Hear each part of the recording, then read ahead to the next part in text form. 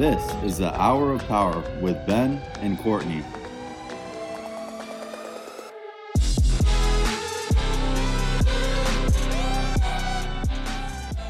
Good afternoon. Coming to you from North Cal, where the sun is hot and the winter is warm.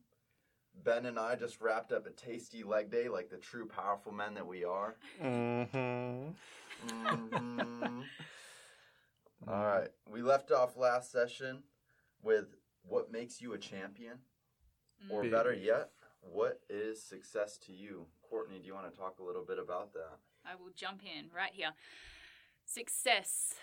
I definitely define success for myself as really knowing myself. I don't want to say being aware of myself, but I probably define it as I really value seeing the world through a very clear lens. And so I think I can break it down into three parts. Body, soul, and spirit. So body being my physical body, I really know what my body needs for exercise, how I feel when I'm stressed, what exercise routines I enjoy and commit to, and how to get rest and stay rested. And so I really found that finding success in that area physically has helped set me up to be rested during the night. I also feel awake during the day. I eat well. Just any routines I've found and really disciplined myself over the years has really helped set me up for just being vibrant. My body actually feels vibrant. So, yeah, soul. My soul is my center of my mind, will, and my emotions. That's what I can define soul as.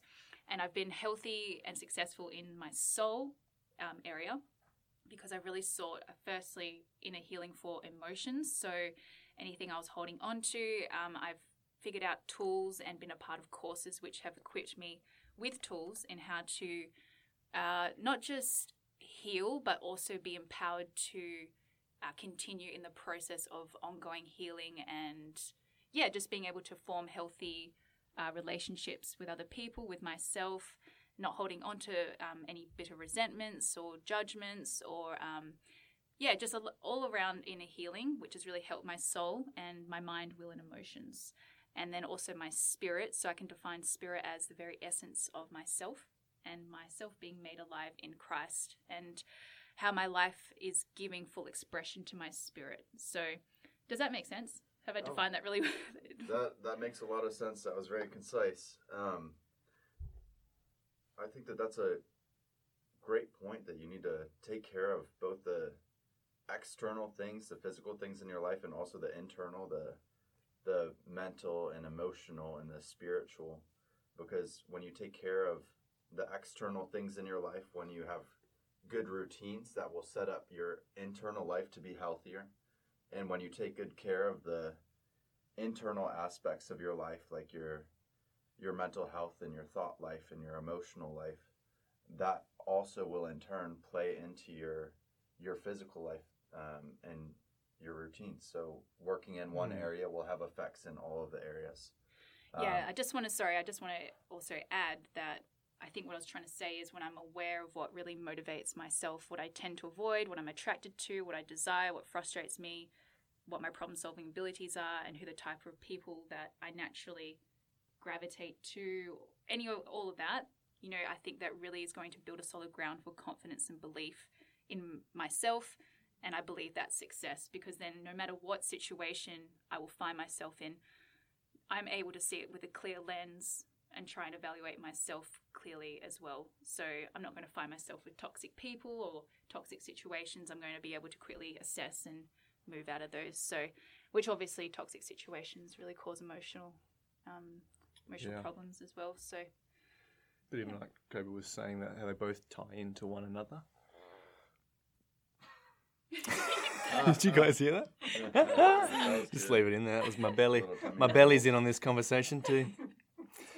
Yeah, like even as you were saying, Kobe, it's like you can break down spirit, soul, and body for the sake of understanding them as individual parts, but they're all still very much one being. They're all so connected for the purposes of, yes, they're tied into one another, and they work with one another, sort of cyclical. But I'll leave that with you, Courtney. Where are we going with this? Leave that with me.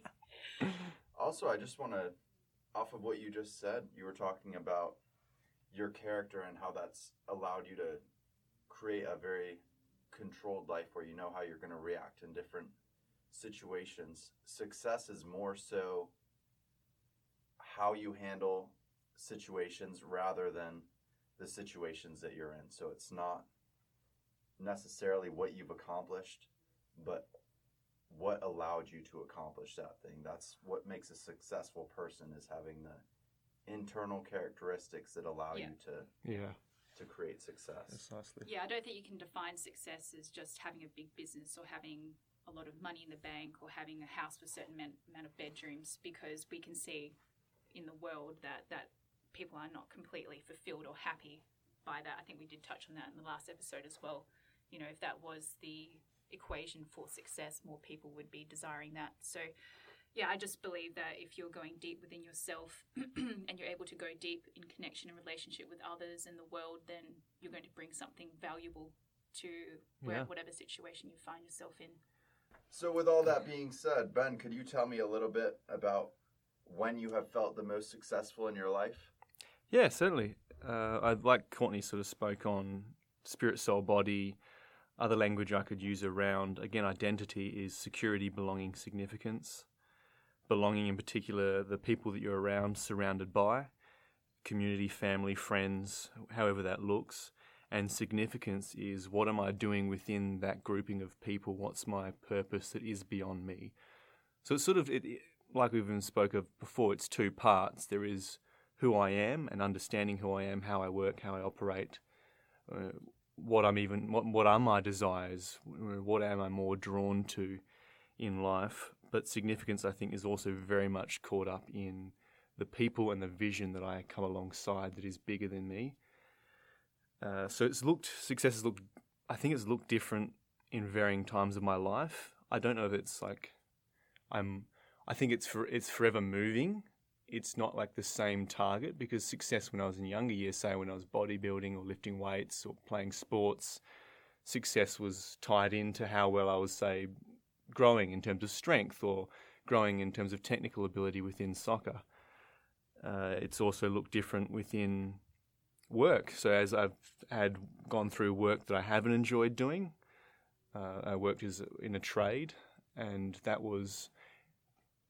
it was good. There's so many lessons that you learn within even doing a job that you aren't necessarily, you have that much attraction or appeal to, because you do learn work ethic and you learn sticking through hardship or sticking through something till the end, even if you don't necessarily want to. And then that changed completely, and success looked again different when I found a vocation in the markets. And I was in love with what I was doing, and I found that was very much fitting in line with my character traits, my personality, how I deal with people, my personal sort of nature. And immediately that gave me way more fulfillment.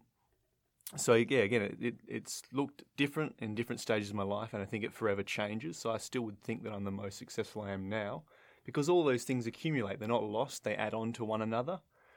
You know, even though I might be doing entirely different things, none of that's lost. Those lessons where I'm at. And now, Courtney and I, obviously, we've left Australia. We're building a life together in America. We're reimagining what that looks like. And that's still, I view that still as a success as well. Spirit fingers out here. That's like the when you're on Zoom calls for celebration. I'm excited. Excited. Yeah, so again, like I think I'm in the most successful position I am now, but it looks entirely different. And you know, it might look, you could weigh that differently, or you could weigh that incorrectly because there's no job, maybe there's no income, but we're studying and we know that what we're doing, and we're building a foundation, a baseline for, hey, where are we going to go with this now? And those lessons that we've learned have obviously been crucial, have helped us in the place that we're at now. Yeah, so I hope that gives a clear picture of sort of how it looks in my mind. I'll jump in because you did say something quite valid with what I was going to connect with. Yeah. Do we know the 7 human needs? Should I touch on that? I'm not quite familiar. I'd appreciate if you could go through them. 7 human needs. Obviously we got need, food, shelter, all of that. So let's just put that aside. So we'd classify them as love, connection, growth, contribution, significance, variety, and certainty.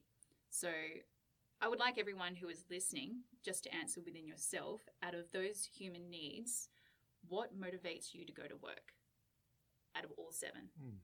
And you would know what motivates you by what you feel most frustrated or aggravated by at work or in relationships, and you will understand more kind of dialogue within yourself and how you are wired. So, for example, for me, variety, growth, and connection is really what motivates me to work, whether it was an environmental health officer, running a competitive swimming club, when I was a Pilates instructor. I really feel I was motivated by those top human needs. I think if I was to probably number them, variety would definitely be my first one. I feel like I need to have more change and not knowing what's going to happen every day. Second would be growth. I really feel that when I'm growing personally, when I'm growing in my role, when I'm being challenged, I need that to feel like I'm motivated. Connection with other people, employees, people in the community, whoever it is in the workplace would be number 3. My contribution would be number 4. And then significance, love, and certainty would be right at the bottom, because I don't like to have the same things happen every day, and that probably comes down to my type 7 Enneagram type of new opportunities. So part of that is also figuring out yourself. That list is going to be prioritised differently for different people. So Courtney's very big on experiences and new things, so you can see that come through in the pattern there. So Kobe, where are you? There you are. What would you list as number 1, 2, and 3 out of the human needs? Oh, man. Do you want me to show you them? Yeah, let me take a look at the list. Right off the bat, the first one that came to mind when you were reading them was love. I definitely feel that I'm very motivated by love, and I have been since I was a child. When I was young, it probably was almost very unhealthy, because I was just striving to perform to please people so that I could receive love from them. Like, I just wanted to feel like I had significance and I was contributing. So you would say significance and contribution number 2 and 3? Yeah, I would say I sought out significance through contribution in order to receive love. So yeah, I sought out significance in order to receive love. Yeah, you worded that pretty well. Dylan, who's our Mr. Behind the Scenes. Hello. Permission to chime. All right, so hearing all what we... Yeah, permission to chime in. Dylan, just what we said, what would you say would be your top 3? That's difficult due to how much my life has changed, my situation has changed for me to pick that. But I think the fact that I think that's an issue probably means that certainty is a really big one for me, that I want to, which I know is the opposite of you, Courtney, but just to know what I'm going to be doing each day, to kind of have a plan for things and then have the ability to stick to that. I think that makes me feel successful, that I'm able to kind of set my goals, stick to it, and have that kind of consistency, which I think that also goes along with significance is, when you're setting goals and achieving them, you feel like you're making a difference. You feel like you're actually doing something with your time and, with your connection with other people, which I would say is probably my last one then, is when, you're making a difference, when you're affecting the lives of people around you, you're building good connections, you see the difference in those that you talk to, you see the way they interact with you, how it changes when they actually start to appreciate you more, they start to look for you more. And I really like having that connection with other people, where when, if that person has a problem, or even if they want to celebrate something, that you're the one that they come to. I think that's something that makes me feel significant, is that the people around me think that I positively impact their life. Yeah, that's good. That's great. I probably resonate very similarly with the pair of you. Yeah. Yeah, it would definitely be. And I can recall it being in an unhealthy way earlier on in life, where I think acceptance is probably a big thing that motivates. And obviously, underpinning that is love and certainty, significance. But I would very much, in an unhealthy way, through, I guess, what you're doing with people, how people are seeing you, how I'm interacting with others. My humour, I think, was a big part of that, how my humour tied into finding acceptance within certain social groups. So definitely, I think, like, coming back to like in Christ, in God, sort of seeing myself and finding belonging in a healthy manner and seeing your value and your worth, your security, belonging, significance, having those things tied up not primarily in people has helped me, I think, help that to be reshaped in a healthy way where I can actually contribute and I can actually find significance with people but not be determined by that. But yeah, I'd probably rate it very similarly. So the thing that I'm getting from this past few minutes of discussion is that our value system tends to change as we experience more life and we learn what really do we hold close to our identity, like who are we really? So our journey to success in each season, in a certain season we might feel like we're being successful, but as we go through experiences in life, we might look back on that and think, okay, maybe I wasn't being the most successful me I could be, and this is what I want to do differently, and this is the man that I actually want to be after going through this set of experiences. So from my personal experience, I shared a little bit in the last episode about the landscaping business I had and the nursing degree I was pursuing. My life was very focused on externally, what could I accomplish? What could I achieve? How much money could I make? What social status could I achieve? What possessions could I attain? And at the time, I was like, why wouldn't I pursue all these things? It seems to make sense. The people who have these things seem to be on the top of life, man. But You got there and figured out. I got there and I was finding no satisfaction in what I was doing. And ultimately, I think the Apostle Paul probably had it figured out a lot earlier than I did, about 2,000 years ago, when he said that through trials and through good times, I'm content. I've learned how to find joy in the good and the bad. So it's really about now taking a look at your internal world, so your spirituality, your mental health, your thought life. It's about taking a look at your internal world and becoming a person who knows who they are and who is content in their situation, but always driving for growth.